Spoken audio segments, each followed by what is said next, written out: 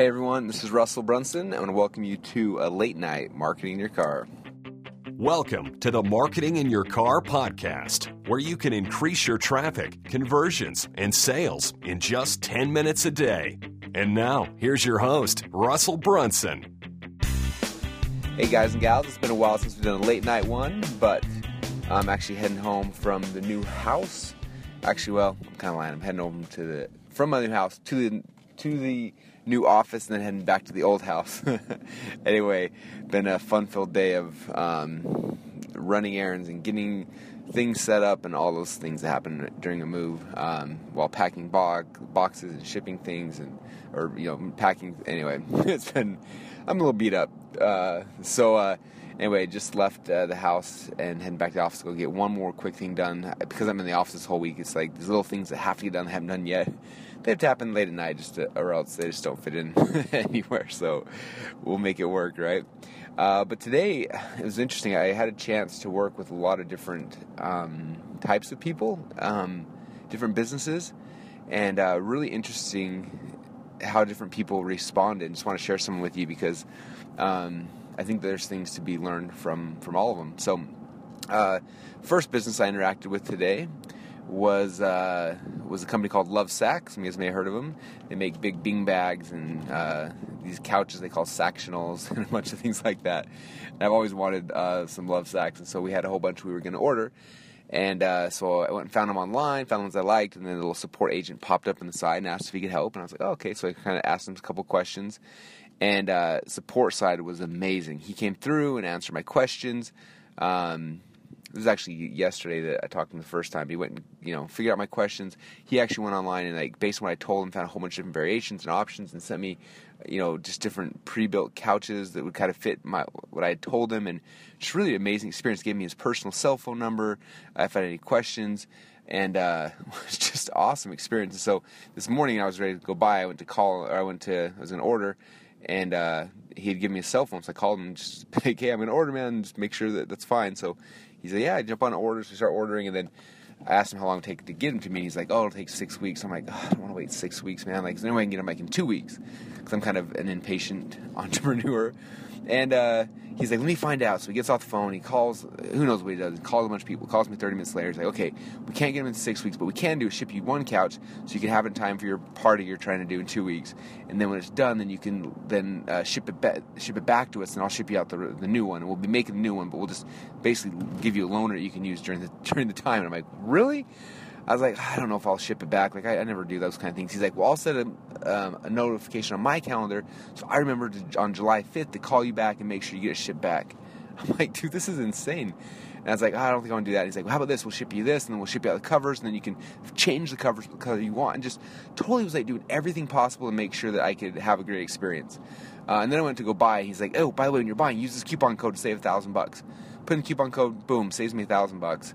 Which then I ended up buying another Love Sack, which put me back to zero. So I didn't actually save any money, but I got an extra Love Sack out of it. So an amazing experience. So all around A++++. This guy did amazing. Next experience. So that's something hopefully that you can learn for your business and your customers. And I was just like, wow, I wish all my customer support agents were like that. We try. We've got, I think, the best support team in the industry. But it was above and beyond. It was really impressive. So there's that. Moving on to the and also I screwed up I put in the wrong shipping address, and so he went and fixed all that for me. Anyway, just awesome. Next experience, I wanted to buy a Sub-Zero fridge. I heard they're the best, and they're amazing. I get all excited, and I want one today. Like, I don't want one tomorrow, I don't want one in a week, but I want it today. And so find out there's a place close to us that sells them. So I drive down there, I get there, and lady, greets me at the place, and like, hey, how's it going? I'm like, good, I'm here to buy a Sub-Zero fridge. And she's like, okay, we'll come back here to the showroom, and I'll send back a consultant. I'm like, all right. So I'm going back there, and I'm walking around the showroom, looking for probably 15 minutes at fridges, which was only like 10 fridges in the whole place. So I'm spending 3 minutes on each fridge, and just kind of like anxious because I have money burning a hole in my pocket. So the lady comes up to me, she's like, hey, sorry, I'm the only consultant here. I'm about to leave an appointment on the other side of town, and the other one person's gone, so I don't have any time for you right now. But if you write down your name and number, I can get back in touch with you, as if I was like a phone call. And I was like, okay, well, I'm here because I want to buy a fridge today. Like, I want to leave today with the fridge. She's like, oh, well, what kind do you want? So I'm like, Sub-Zero. She's like, oh, well, that's going to be a minimum of like 10 grand. So I don't want you to have sticker shock. And, it's probably going to be outside your budget. I'm like, what are you talking about? Like, you're like blowing me off. I'm telling you all these buyer questions. Like, I'm trying to write you a check for 10 grand. You're telling me I probably can't afford it. Like, all these like things. And then like, I'm trying to ask her questions and she's like trying to rush me out because she's got to go. And finally she like, just like, I had all these notes that I was trying to ask her. She photocopies the notes, and then says, either me or someone on my team will call you tomorrow. And then she just scurried off and left. And I'm standing there in the store, like, with nothing. I'm like, are you kidding me? Like, if someone comes in your store, like, with money burning a hole in their pocket, like, where's the entrepreneur? Where's the salesperson that wants my money? I was so frustrated. I drove across this other place and I bought a fridge side-on, just bought the fridges right there. So when she calls me tomorrow, I'm going to be like, you know what? I told you I wanted to buy it right then, and I did buy it right then. I bought it 5 minutes later across the street at your competitors. So there was like salesperson number 2, right? Who just doesn't care and just lost a huge commission because just not paying attention. Like, just not so busy she needs to get some other appointment that she's not looking at the cash sitting right in front of her. Like, if there's cash there, pick it up. Like, anyway, it just drives me crazy. So there was that one.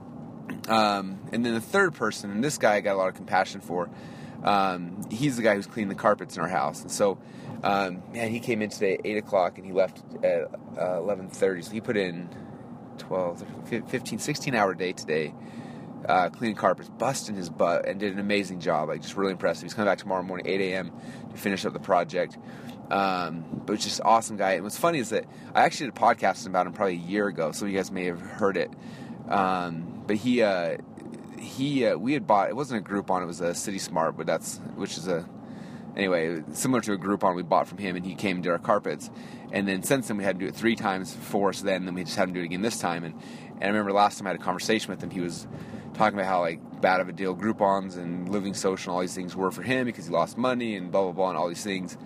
And I feel back to this guy who's like working so hard and he's spinning his wheels.